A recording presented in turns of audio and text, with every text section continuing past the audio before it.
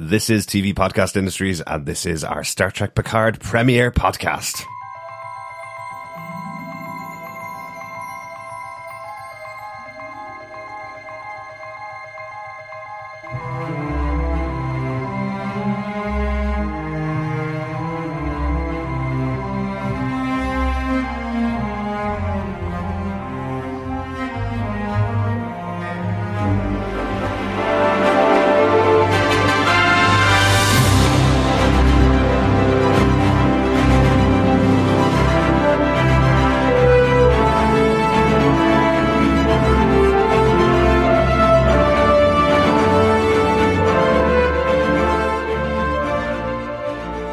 Welcome back, fellow Trekkies and Trekkers. This is TV Podcast Industries, and we're here to talk about the Star Trek Picard European premiere and preview the series. I'm one of your hosts, Derek.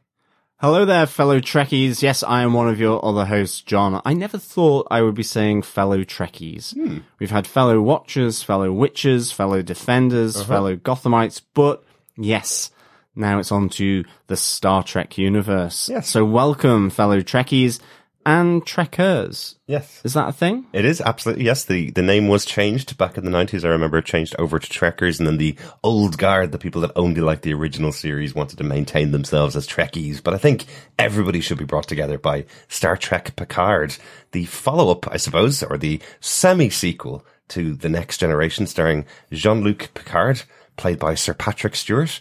And I was lucky enough to get to see the European premiere of Star Trek Picard in London. Yes. Yeah, last week. So to get us ready for Star Trek Picard, we will be talking about three things on this episode. We'll be talking about the European premiere of Star Trek Picard, which took place in London this week. We'll be talking about the 2 of the 3-issue comic book series, Star Trek Picard Countdown, and we'll be talking about the Star Trek short trek Children of Mars. We'll be going into full spoiler-filled detail on all of those things, but we won't be spoiling the episode of Star Trek Picard. I am not allowed. Well, boo hiss, Derek, because yes, we would love for you to spoil everything about that premiere, but I know you're on deep lockdown from Amazon Prime, so yes, I won't be asking any probing questions about that, but except for overall, you know, an impression, you know, I presume it was a good atmosphere at the premiere with the white carpet, not the red carpet. Yep. Certainly on social media, we saw Ian McKellen and Patrick Stewart having a fabulous time with a proposal of marriage, a brief kiss on the lips. But it looks exciting. I think one of the underground stations, you did a selfie there. Yeah. I think instead of Piccadilly Circus, it was Picard-illy Circus. It was, absolutely. Yeah, loads of great stuff that we'll be talking about in our discussion about the European premiere. Yeah, yeah, absolutely. Let's kick off right there. The Piccadilly station, which I thought was a great installation from the PR team. Effectively, you arrive at Piccadilly station, every sign has been changed. The signs above every door and every exit have been changed to there's posters everywhere. The trailer for the show is playing everywhere, and you're welcomed by Sir Patrick Stewart to the station as Jean-Luc Picard, telling you to mind the gap. Excellent stuff. No, that's really good. Yeah. I'm in nerd heaven just at that. I think. Really good yeah, fun. no, really good. I arrived a Love little bit early into London. I flew in the day of the premiere. Arrived a little bit early into London, and I decided to go out of my way to go over to Piccadilly Station. It was actually a completely different line. If you know the tube system in London, there's various different lines. I went onto a completely different line just to get to Piccadilly Station and take my nerd photograph. Well, it's great that London embraced, or at least Leicester Square, and the fans and the London Underground system embraced the premiere of Star Trek Picard. And of course, I think we are recording this with literally about a week to go. Yeah. Just under a week to go till it premieres on Wednesday, the 22nd of January in the US. And then we all get it on Amazon Prime on Thursday, the 23rd, where we can engage with the Picard series. I'm really looking forward to it. You know, so I can't wait for us to cover this, for sure. It should be really good. I really enjoyed the Discovery, Star Trek Discovery that was done as well. I love how they are really upgrading the Star Trek world, at least in terms of special effects, but also, just making it maybe, dare I say it, for a science fiction series, it feels more real. It definitely does. But then, having said that, Next Generation felt real to me in the 90s when I was watching it. It was really good. I think the main thing is it's just making it sort of consistent and comparable with what people maybe expect from television these days. It's becoming more serialized, less episodic. It's certainly, special effects are up there with the films. If I read the reports right as well, I think Patrick Stewart said as well, with this 9-episode series, that it is like a film script that he feels he's done here, and a film set that he's on. So that's great stuff, that the production is of that quality as well. So Derek, what were your thoughts on the event overall? I really enjoyed the event overall. It was an interesting thing to do. I haven't been to a premiere for quite a while. I think the last time I was at a premiere in London was for Gotham, many, many years ago, in a much, much smaller theatre. This was held at Leicester Square, where the premieres of things like the Star Wars movies always happen. You see the red carpets and you see people all around sharing and sharing the fandom for it and that kind of stuff. This was a bit different. It's a TV show, obviously, so a little bit different, but Star Trek has its own brand itself. It's had movies as well in the past, obviously. So it does have a lot of fans. What we had was a kind of a double queuing system. You had the press on one side and you had fans on the other side. You had the arrival of all of the stars of the show, and they went up and down the lines with the fans, taking selfies and getting signatures done and taking photographs with the press, taking photographs for the press. The press don't usually take selfies with the stars of the show, of course. But in attendance at the event, we had the main stars. We had Patrick Stewart, Issa Briones, who plays the new character Daj. We have Michelle Hurd, who plays Raffi Mussaker, another new character. Evan Avagoria, who plays Elnor, another one of the new characters. Harry Treadaway, John, who I know you'll be talking about very soon, formerly of Penny Dreadful. Yes. He's joined the show as a character called Narek. And of course his brother was in Attack the Block as well. That's right. Because I was always getting confused that Harry Treadaway was also in Attack the Block, but it's not. It's his brother. It's his or brother. Dare I say, twin brother. That's right, yeah. We also had Jonathan Del Arco, who fans of Star Trek Next Generation would recognize this guy. He played a character called Hugh, who was a Borg who separated from the Borg Collective. There's going to be loads of species and stuff that you may remember and may not, but the Borg were the big villains of the later series of Star Trek. You must remember the Borg. I mean, and I have to say, I always remember that. Those episodes with Hugh or Huey. Just you. I always called him Huey, because I think ultimately that was I found it massively cute at the time that he kind of attached to Picard as his father figure. And I think the separation that they had to go through, I thought that was really sad. So I can't wait to see old Huey the Borg back in town, to be honest. Speaking of another Borg that got separated from the collective, probably a more well-known character to everybody else, Seven of Nine, a character well-known from Star Trek Voyager, played by Jerry Ryan, is also returning for the show, and was at the premiere as well. So very cool to see her there. Very interesting to see her interact in future with the captain of the Enterprise, because they never actually got to work together when they were on their shows in the past. But it's been 25 years since Star Trek Voyager premiered, and 25 years, roughly 20 years actually, I think, since the last Star Trek movie starring Patrick Stewart as well. So it's been a long time since these characters actually were in their universes. So really intriguing to see how they all get together. Also, the executive producers were there. We had Christian Bale, Alex Kurtzman, Akiva Goldsman, and Michael Chabon were there as well. And on the white carpet, as John mentioned already, we had got Sirian McKellen, and one of your favourite actors as well turned up. You said you were a fan of Star Trek Discovery. Jason Isaacs was also there, who played Captain Lorca on the first season of Star Trek Discovery. Oh, Great stuff. He's so much fun with the fans because everybody knows him because he's been in so many things. He was in the Harry Potter franchise, that kind of stuff. So if you've been in Harry Potter and you're in London, you're going to get shouted at by fans. You should have seen the reaction from people when he arrived. Everybody was cheering for him and asking him to come over and take selfies. And he was kind of like, give me a second. I got to just talk to these people first. I'll get there. And I think because he's played villainous characters in the past as well, it kind of gives him license to be a little bit more standoffish or telling people to just wait their turn. It goes down really well with fans when people can kind of have that interaction as well. Good fun then. Yeah, that was great fun to see that there. We were kind of ushered past that a little bit. We had tickets to the premiere. I brought along one of our friends, John, two-time BAFTA award-winning Tim Duck, who was my cameraman for the evening, as my camera died, unfortunately, just before going in. So he's taken some lovely photographs that are up in our group, over in our Facebook group at facebook.com/groups/TV Podcast Industries. You can see some photographs there from the premiere that Tim took. Yes, excellent stuff for the Duckmeister to be on call there in London for the premiere. Yeah.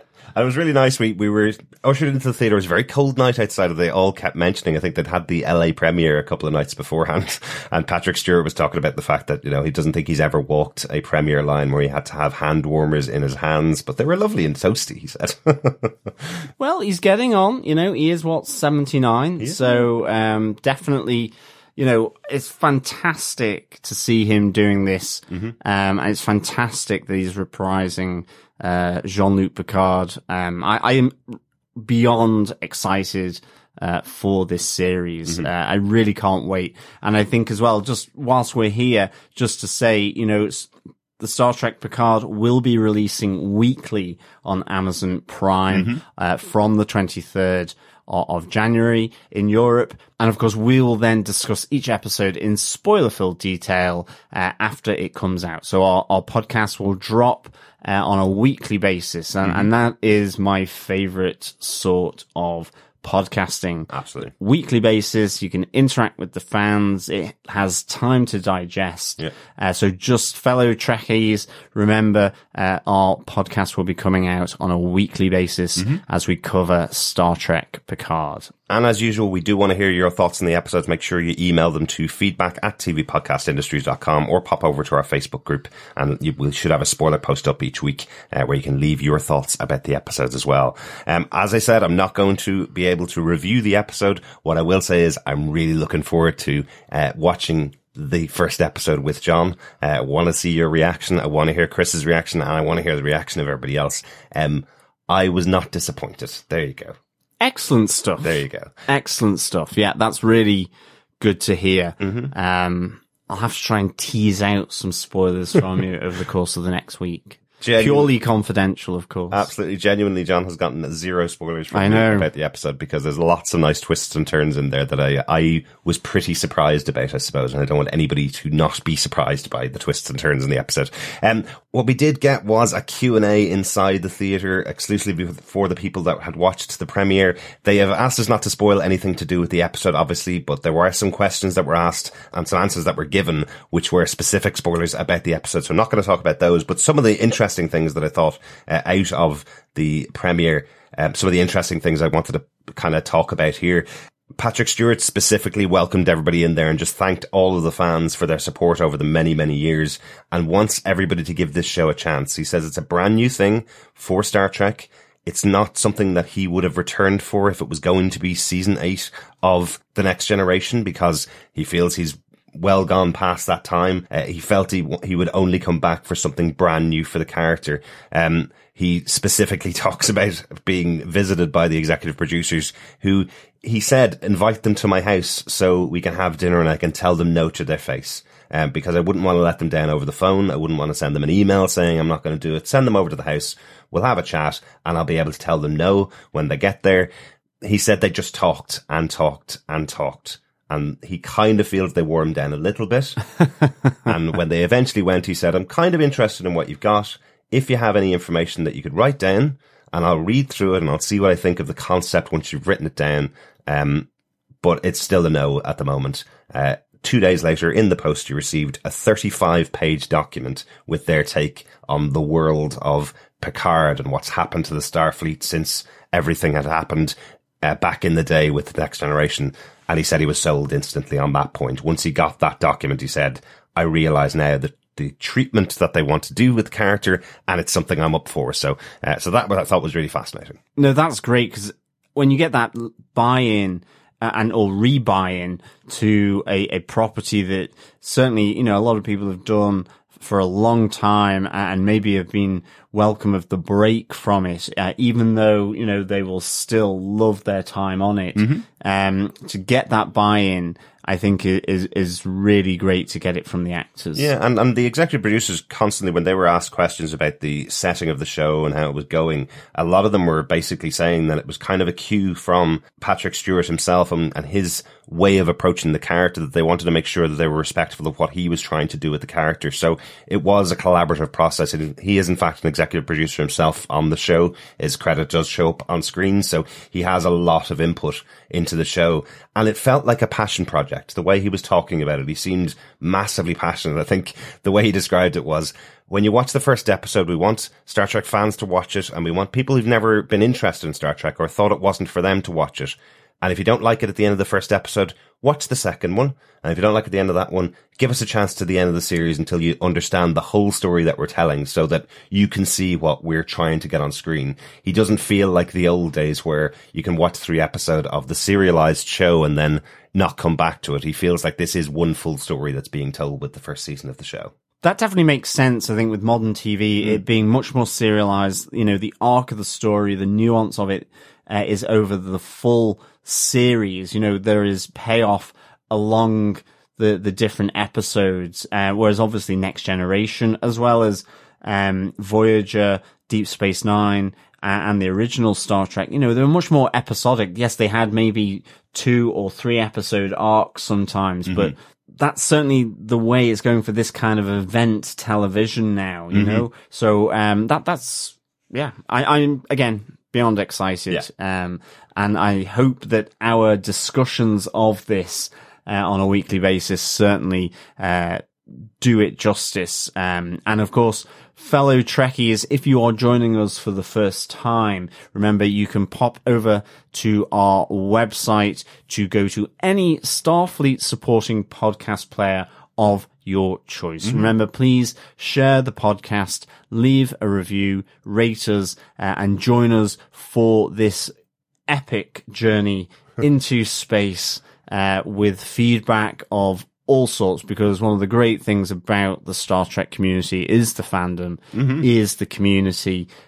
So yeah, I cannot wait to hear people's thoughts on Picard. Yeah, absolutely. It's like you're reading my notes, John, because you've hit on another one here. There's other returning characters, as we mentioned, Jerry Ryan and Jonathan Del Arco, who played Hugh on the original Next Generation. One of the things he was talking about was, you get into such a ride, you kind of you suddenly hit this massive fandom when you become part of Star Trek. And he says from the moment he appeared on screen in the original episode, I think it was I, Borg was the name of the episode, when he originally appeared on there, the fans have always reached out to him and always followed his career from that point onwards. And he felt like he wanted to really do them justice by coming back and playing this role as well. Jerry Ryan described it as jumping on a freight train where you don't know how fast it's going. And it just goes and goes and goes. Her career completely took off from that point, and it's always been a credit to Star Trek. She did joke about the fact that 2 years ago, she was one of the first actresses to hear about the role, that she could have been involved in Star Trek Picard. And about 2 years ago, it was proposed to her by one of the executive producers. I think Alex Kurtzman is the one that proposed it to her.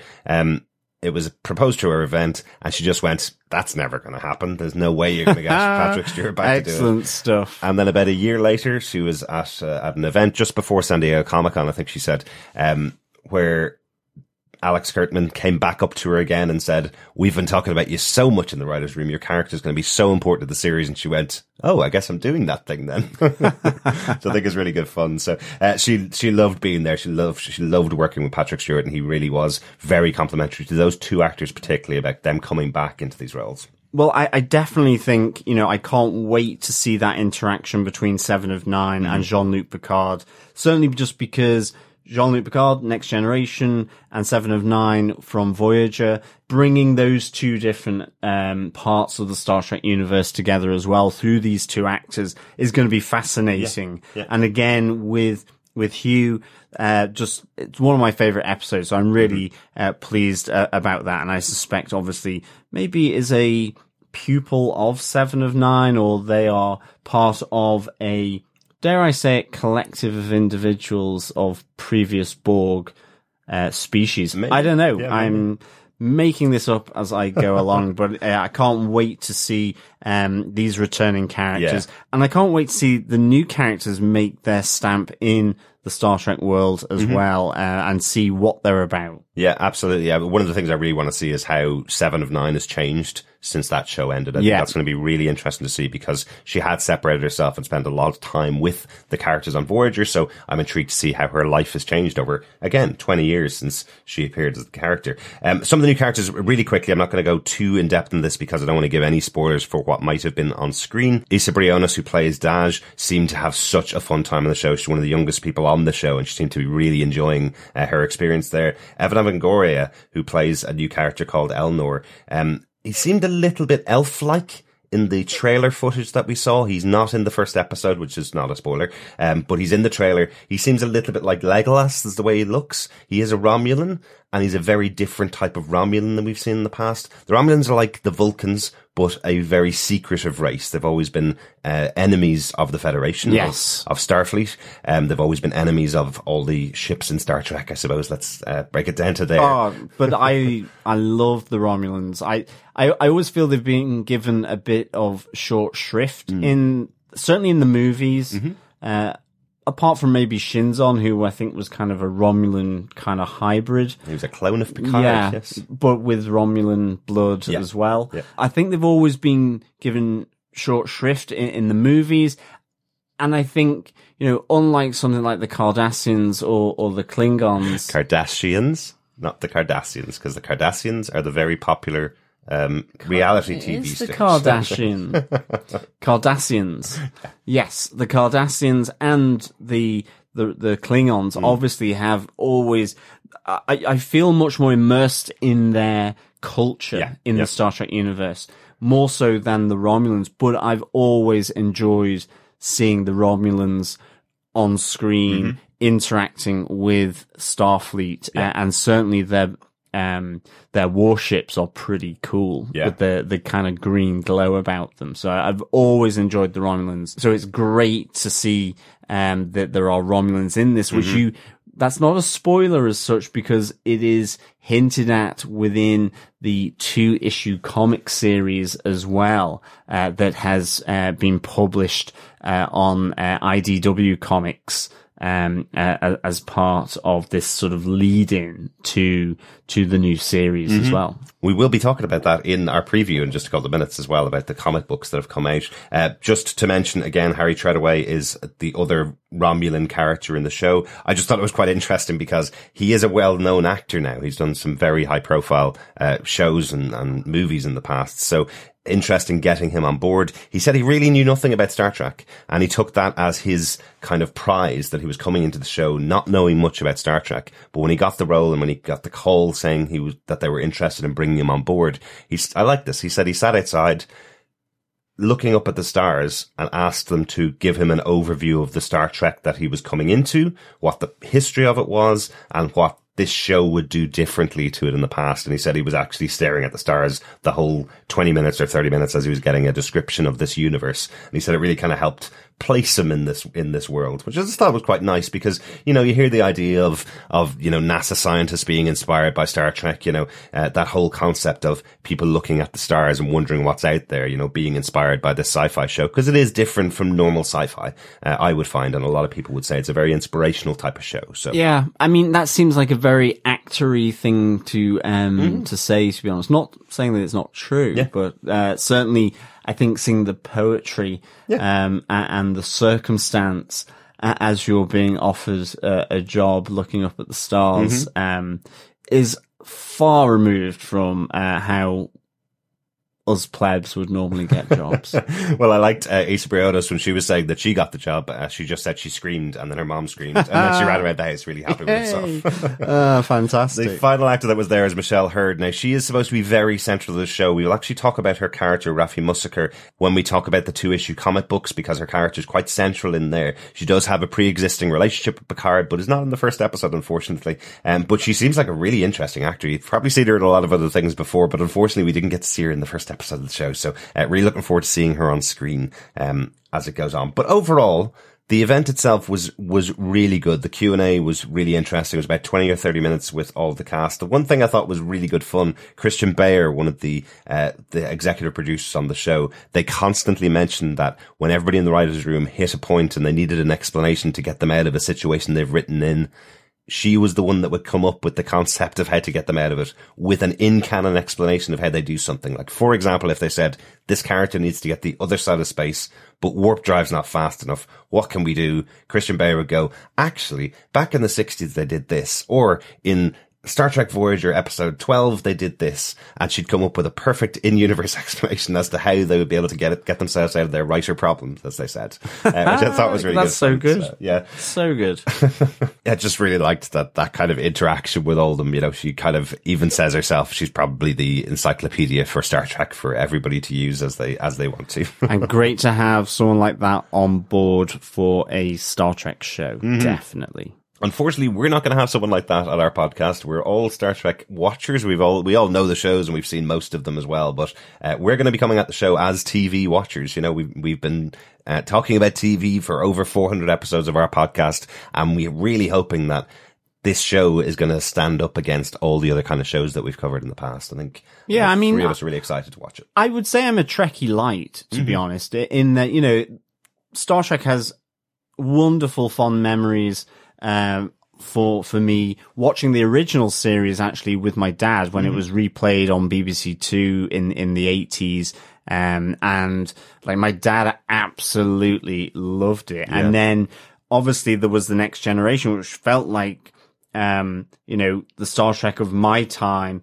And I loved that as well. And my dad did as well. Mm-hmm. And then you got Deep Space Nine. It was a different take. And then Voyager. And I've always watched them. I'm just not an encyclopedic Britannica when it comes to all things Star Trek. I have my, you know, favorite characters, my favorite moments, my favorite episodes, but I'm not well read up on the on the lore of Star Trek, really, except for maybe the, you know, the main points around Starfleet and so on. But like, yes, I cannot wait for this. So that's where our awesome listeners come in, because they always come in with the ideas and stuff that we miss out as well. So that's where you come in and you can tell us your thoughts on the things we missed on the episode. That's it really for the Picard premiere. I thought it was a really interesting event. What I thought was really interesting as well is just after we left, after watching the first episode of the show and the 20-minute Q&A, the entire red carpet and all of the staging had all been taken down and removed. We went outside and there was literally the builders were there just taking away the last bits and pieces of the stuff. It had all been taken down in about an hour. Dare I say it, for another space-themed series and movie property, most impressive. Yes, it was. Very impressive. That's it, as I said, for the premiere in London. We're going to go on and talk about some things to prep you for the series of Picard. There are a few things that have been released to tie into the show. There's a 3-issue comic book series, 2 issues that have been released so far. 1 issue, weirdly, was delayed to the 30th of January. I have an idea as to why it was delayed after watching that first episode, but I won't know until the 30th of January when that issue is released. But we are going to talk about the first 2 issues of this series because it does set up some characters and it sets up some ideas that will be carried into the show. Yeah, I mean, I think the first issue begins with the arrival of 2 Romulans called Laris and Zeban at Jean-Luc Picard's vineyard in France. And there's this conversation between the two of them about not being welcome on Earth, and that Romulans have always been enemies of Earth, but they owe Jean-Luc Picard for the risks that he took to save them. And I think, just firstly for me, the thing that popped was Romulans. Exactly. Second thing, Romulans on Earth. Thirdly, what has Picard done for this sort of introductory situation, because it immediately then goes a year previously, and we begin to sort of delve into why you have two Romulans walking about on Earth, looking through the vines and discussing grapes and the vineyard at Jean-Luc's vineyard, and of course we go to a year previously where we have again little nod to Next Generation with Geordi LaForge there helping to build a whole new fleet of ships around the big Mars depot orbiting the planet there. Yeah, that was quite interesting, wasn't it? Yeah, I totally agree with you that idea that having Romulans on Earth, you're instantly going, oh, how did this happen? Because last we saw, they were all enemies, effectively. So something must have happened between them. So that's really interesting. Yeah, Geordi LaForge helping build a new fleet of ships. What we find out is that Picard has been trying to evacuate the Romulans from their space for the previous 4 years because a supernova is about to destroy their entire race. So what Geordi LaForge is building is a fleet of ships to help get them out of there quickly. He's the one responsible to kind of build more and more ships to get out there and help out millions and billions of people that could need to get out of that system. Yeah, it's a mass relief exercise from Starfleet. And I think one of the great things here from the comics is that it really kind of picks into the fact that it's hugely difficult because of this absolute fundamental distrust between the Romulans and the Federation. Yeah. And even just the idea that Romulans anyway are very secretive. There's a great moment where Jean-Luc Picard is going to help relieve a Romulan homeworld, as we're kind of led to believe, of about 10,000 Romulans. And there's all these secret passageways that he's escorted to meet the governor of that world, the Romulan governor. There's this kind of under the breath comment to Raffi Musiker from Picard saying, you know, there's no straight way to get to meet the Romulans. Yeah. They always have these secret passageways. It's always like a maze in any of their buildings. Exactly. So that they can keep hiding things. They keep secrets from themselves, you know, all this kind of thing. So it really nice little kind of contextualization of the Romulans. Yeah. And just, to be honest, refreshing me of the Romulan race. As I say, it is one of those races, I think, that, you know, I wish I'd seen more of in the TV shows. Yeah, well, I think you're going to like it when we get to Star Trek Picard as well. Yeah, I do really like that comment. It's like, of course it's going to be a secret door to get in, get into the building. Of course it is, yeah. So yeah, let's talk quickly about Raffi Musiker. This is the first appearance we've seen of this character. Admiral Picard, as he is now, he's working on the USS Verity, which is the ship that he's on board. They make a casual mention to there being a new captain of the Enterprise. If he wants it back, the captain will hold on to the seat. They don't mention who that captain is in the comic book, as far as I could see. But they're on the USS Verity, and Raffi Musiker is his first officer. This is Lieutenant Commander Raffi Musiker. I think I wrote down that she's light on formality but very efficient was how I described her, because she keeps calling him JL instead of Jean-Luc. And he's kind of going, you're never going to call me Admiral, are you? Yeah, yeah. And of course, with Patrick Stewart being a classically trained, rather trained Shakespearean, you know, a lot of Shakespearean productions under his belt, do you think he says, "Verity I say unto thee," when he speaks to his crew? Perhaps he does. On the USS Verity. I'd say if he started every speech with that, they'd start to get a bit bored of him. But he could do one or two, right? He could. But both of them are going down to the planet to evacuate the people. They've been told there's 10,000 Romulans that need to get moved. I just think it's an interesting story, because again, we get the secretive nature of the Romulans. We have Governor Shiana. She's their contact and kind of divulges that the planet is basically one massive vineyard for Romulan drinks. Most popular Star Trek drink, I think it's known as the Romulan Ale, which gets everybody drunk instantly. So that might be what they're producing there. Picard thinks it's really interesting that the planet is very similar to his own vineyard, the Chateau Picard that he has at home in France. So he kind of thinks it's really interesting that in Romulus, or in the Romulan system, they have vineyards just like he has back in France, effectively. And then suddenly notices that there seems to be some native people that are working on these vineyards that he's never even been told about. And then finds out there's over 5 million of them on the planet who the Romulans are not expecting to be evacuated because they're a lower class of life form. Exactly. I think the vineyard owner says it would be like evacuating the trees and the grasses. Mm-hmm. They're primitive, leave them to it. Yeah. I think this is what I like about the story, because this is kind of a classic Picard moment. This is something that he just couldn't possibly entertain even as a concept. The idea of evacuating just the Romulans, the idea of choosing one race over another and saying which one's more important. It's absolutely fundamentally against everything that Picard has lived for and done in his entire life. You know, he's been working with them for 4 years. He knows how difficult these people are, but he can't possibly accept that this would be something that he would be able to do. Yeah, I think they really capture Jean-Luc Picard really well. You know, he refuses to evacuate just the Romulans, and he needs more time to assess evacuating 5 million natives as well. And as a result, he gets imprisoned as the, you know, quote unquote guest by the governor, Shiana. And you have this great moment where he's in prison where, you know, he questions his intellect, his reasoning, why he's made that decision. He goes, you know, I'm a fool.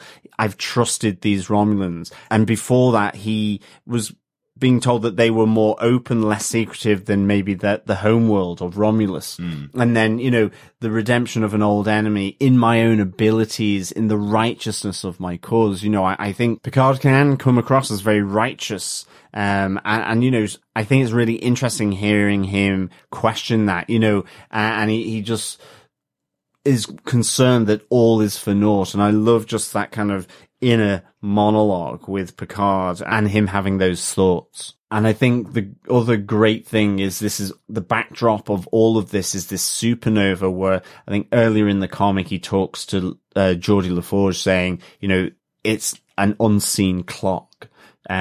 They think it's a year away until the supernova goes, but they just don't know. But they know that it's ticking down. And there's this reference to the unseen clock, which I think is really nice. Yeah, absolutely. It could be the next week kind of thing. And everybody's trying to work around the Romulans. You know, there's this thing they mentioned early on in the issue where they can't even scan the planets. They didn't know until they got to the planet that there were 5 million people there, because they're not even being allowed to scan the planets to help these people out, because they're worried that the Federation are using this as a ruse to learn everything about the Romulans. You know, that's how untrusting these people are. So, unsurprising that he ends off in prison at the end of the first issue, along with Raffi, his first officer. Let's get into the second issue, because it really does continue directly on from the previous issue. We have his first officer, Raffi, still under guard while Admiral Picard tries to convince the Romulan governor to make arrangements to evacuate the native population. She completely refuses, and there's an uprising from the natives themselves, where they overthrow the Romulans, set fire to the vineyard, and release Captain Picard, who in turn releases Raffi and brings her along with him. Yes, and this daring escape brings them to, it's almost like a natural temple that the native people have, where the waterfall is going upwards rather than falling. It's going up towards the sky. This waterfall type of natural feature deep within a kind of a mountainside in a cave. Yeah.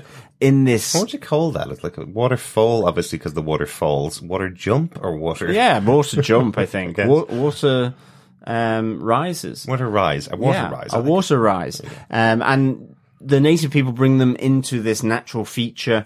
But this is where Picard and Raffi then meet two rogue Romulans who have been helping them. And this is the two that we see right at the start of the first issue, Laris and Zaban, on Earth, going through the vineyards at Picard's vineyard. Yes. So it's a nice little touchback here in the second issue to that opening page of issue 1. So now we know how they met, and we know that Picard is obviously going to save the two of them. That's how they become or develop that relationship, I suppose. But they do reveal that they are members of the Tal Shiar, and that the two of them fell in love with each other. Now, the Tal Shiar is an organization that we saw a lot in The Next Generation. They're like the kind of secret police of the ruling government of Romulans. They're sent in to take out anybody that could possibly be against the ruling government. So if you're reading a comic book and you don't know much about Star Trek and the words Tal Shiar appear in front of you, you go, what could that possibly be?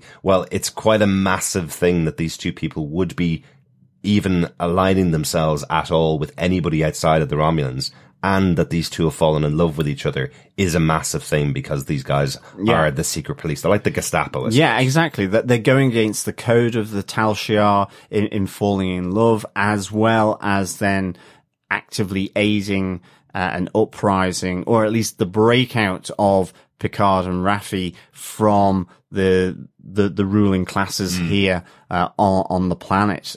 So yes, they would seem to be going rogue. But again, it's still not entirely sure. Are they deep undercover? Is this a ruse?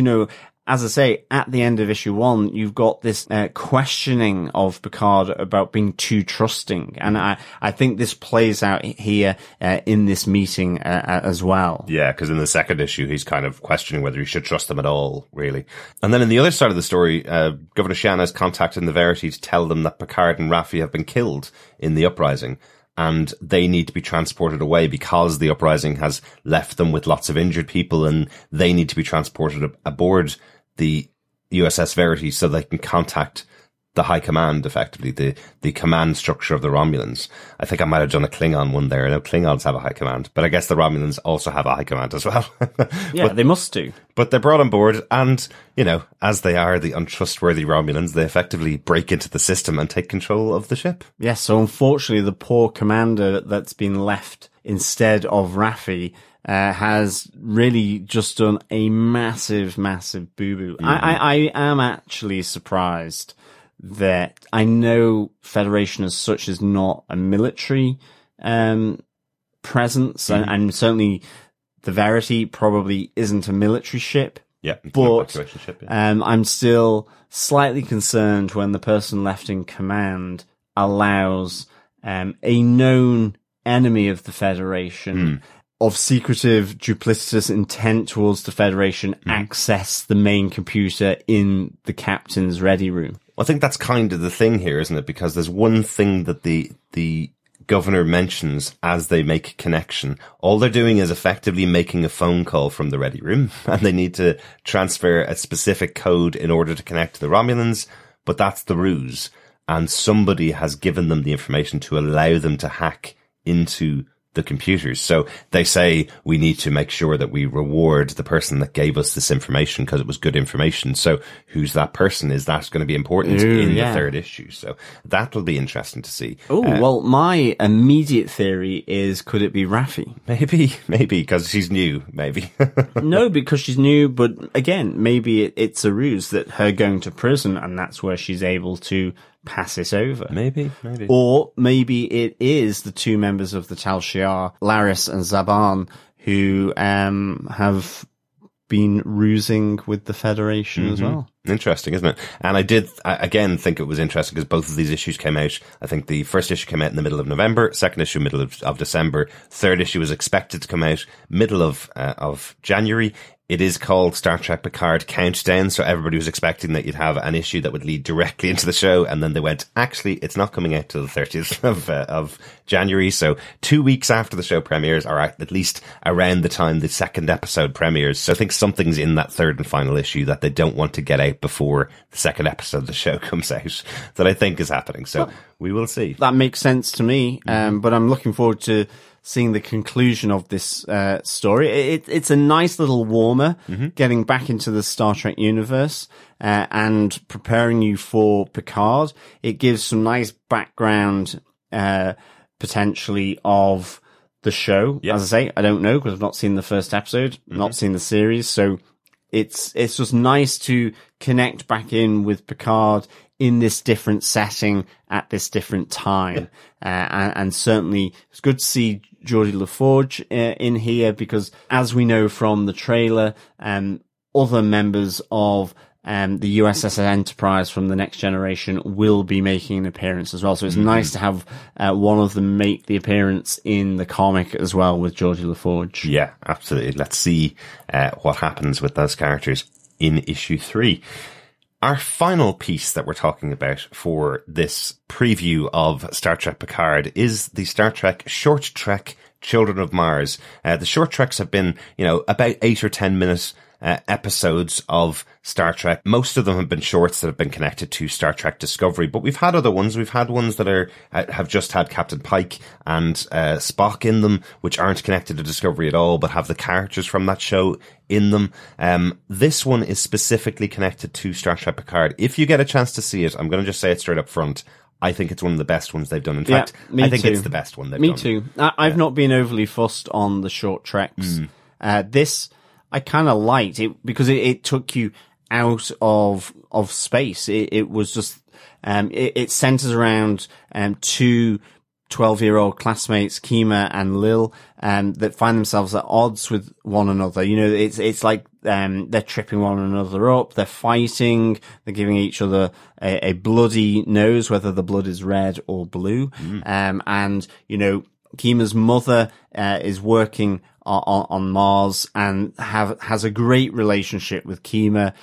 Lil's father is also working on Mars, but is stuck there. Like, the atmosphere is different, that he can't get back to Earth. He can't come back and see he's going to be away for another year because he is building a fleet of starships, which links then to Geordie's part in issue 1 of the comics, where they're preparing this fleet of starships to help the Romulans, and it's getting more and more hectic because Geordie is effectively trying to get these ships built and done in record time because of this unseen ticking clock that they're having to work against in order to save the Romulan race. But you see it play out, the two of them getting more and more frustrated with one another, and you really feel that this kind of hatred is the wrong word, but they don't like one another. You see that coming through, and it's really well done by the two actors. Yeah, and I think what I like most about it is that you can see it's Lil having a bad day. One of the girls is having a much worse and much more difficult time with the fact that her father's not coming back. And she's the one that kind of kicks it all off. It's kind of one of those things where, if you walk into a puddle and you're way to work in the morning, you're going to have a slightly worse day than someone that didn't. And that's kind of the way it looks. It's kind of that sliding doors effect. Both of them have exactly the same situation. Both of them have parents living on another planet who can't make it home. But Kima's kind of taken it in her stride. She has a really good relationship with her mother, whereas Lil she turns off the TV before her father even gets to say goodbye. Or I said TV there, I meant communication system. Yes, exactly. It looks like a TV, of course. But you see that because of that bad start to the day, effectively, that's where it's getting more and more aggressive. What's also interesting about the episode is it's 8 minutes long and it's mostly silent. It's mostly no dialogue, at least between the characters. You hear some words spoken by other characters, but very little dialogue between the two of them. It is played out with a beautiful version of Heroes by David Bowie that's being played throughout most of the episode as well. Yeah, which is almost like a silent little short. There's very little dialogue here. So, it's really, really good. But ultimately, the culmination in their sort of, in them butting heads and their fighting means that they're awaiting punishment in their school when news of an attack comes through on the screens by what are described as rogue synths on the planet Mars, where both their parents are stationed, and seeing the devastation of the attack on the starship dockyard, in effect, where they're being planet itself. built, and the planet as well. And it really just finishes very nicely where the two of them hold hands as they realize that both their parents, no matter how the day started on the planet Mars, at the dockyard manufacturing the fleet of ships and are effectively dead or in serious danger from this attack by the rogue synths, which does sound like a band. It does. Sounds like a great band. Yeah. It sounds like sort of, it would be a precursor to The Cure or something like that. It'd be great. Absolutely. We are the Rogue Synths, and this is Cars. It is a really stunning kind of end to the episode because it's very evocative of 9/11, kind of those moments where we all were doing whatever we were going about doing, and then suddenly the news completely takes over everybody and every situation that's in there. It completely changes their day and probably their entire lives, because they both lost a parent, maybe their only parent, on this planet of Mars. What we see on the news screen, as John mentioned, is it's an attack by rogue synths. Synths are synthetics in this world. They're not synthesizers, John.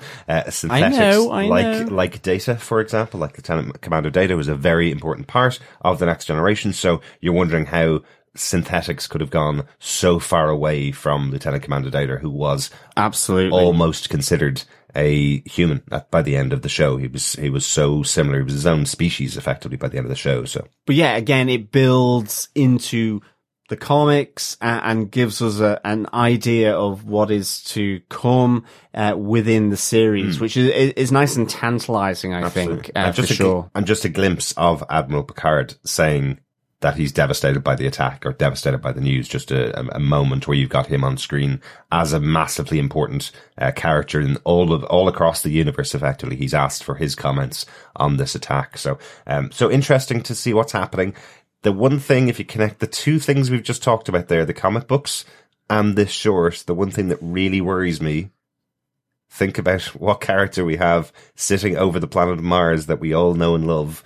Geordi LaForge is on planet Mars, seemingly when these attacks happen. If the comics that is true. are completely in canon and this TV episode is completely in canon, we may have just lost a major character in Star Trek history at this moment. That's the one thing that suddenly I was going, if they put him there in the comic and maybe he's back on Earth, maybe dealing with something else when this particular attack happens, we'll probably find out in the show. So let's see what's going to happen in the future. Yeah, absolutely.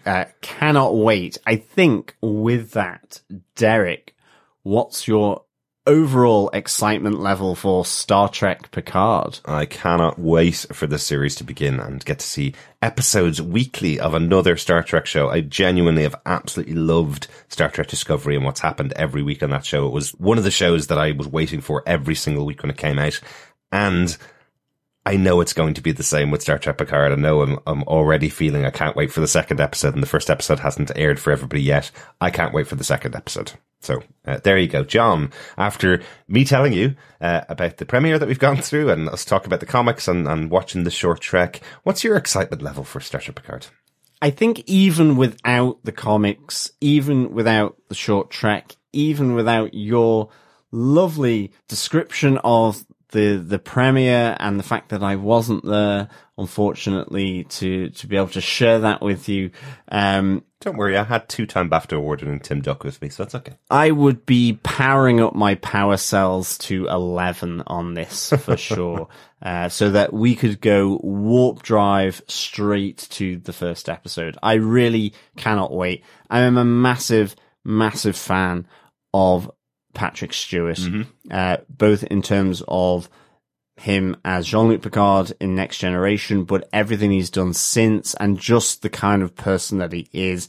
And so I cannot wait to see him with the other actors bringing this new story in the Star Trek universe to us, to be honest. I'm almost wondering, will there be a similar sort of pathos that we got in Logan when he did that kind of thing? Yeah. Not maybe continuously, but bring some element of that, because that was just wonderful what he did there with Hugh Jackman.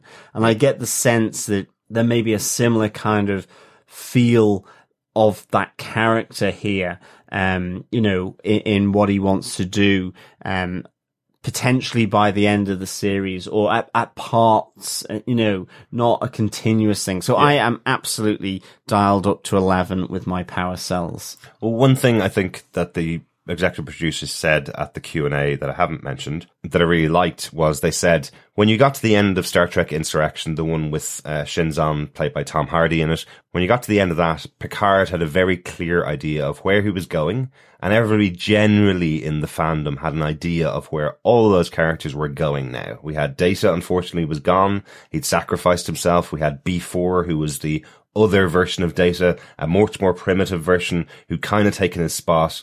And everybody kind of went, okay, well, you can still continue with this cast. They're going to go off on new adventures. And what the executive producers were saying was, but what happens if your life doesn't turn out the way you expect it to? Like most lives do. This is what that story is. You know, they all thought they had this trajectory in future. What actually happens if your life goes a different direction than you think, than everybody thinks it's going? So I kind of like that idea. So, yeah, I think you kind of hit something there, John, as well. So. Yeah, definitely. We hope you are absolutely buzzing as well for Star Trek Picard, fellow Trekkies and Trekkers. Please join us on our discussion podcasts of the series of Picard. You can send in feedback. We love to hear your feedback and thoughts. You can send that through email at feedback@tvpodcastindustries.com. Join our Facebook group over on facebook.com/groups/TV Podcast Industries. And of course, if you can also send feedback through audio, you can leave it on our communicator. Just head on over to tvpodcastindustries.com and you can record up to 90 seconds of your thoughts on the week's episode. Just go to the right hand side tab to leave your audio feedback as well. We'd love to hear from everyone joining us for our discussions and for the show, Star Trek Picard. Yes, thanks so much for joining us for this episode. As John said, you can subscribe over on tvpodcastindustries.com. If you want to support us, you can go over to patreon.com/tvpodcastindustries. We know there are going to be so many podcasts about Star Trek out there. We're so glad you've chosen to come and join us for our episodes. So if you want to share it with your friends, make sure you share the podcast wherever you go on social media. Basically, we're available on all podcast catchers, so share it around. We'll be back with Picard on TV Podcast Industries after the first episode airs on the 23rd of January. Watch it and let us know what you think. Yeah, absolutely. Can't wait to hear from you, fellow Trekkies. Thanks for joining us. We'll talk to you again soon. Yeah, as always, fellow Trekkies, it is a pleasure speaking with you. And of course, remember to keep watching, keep listening, TV Podcast Industries. Bye.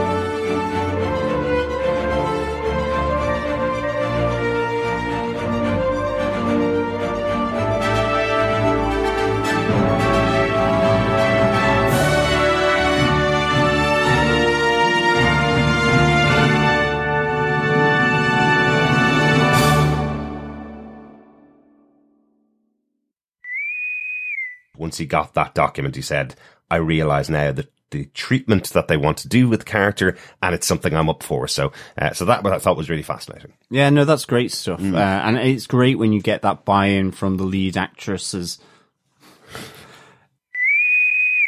Synths are synthetics in this world. They're not synthesizers, John. I'm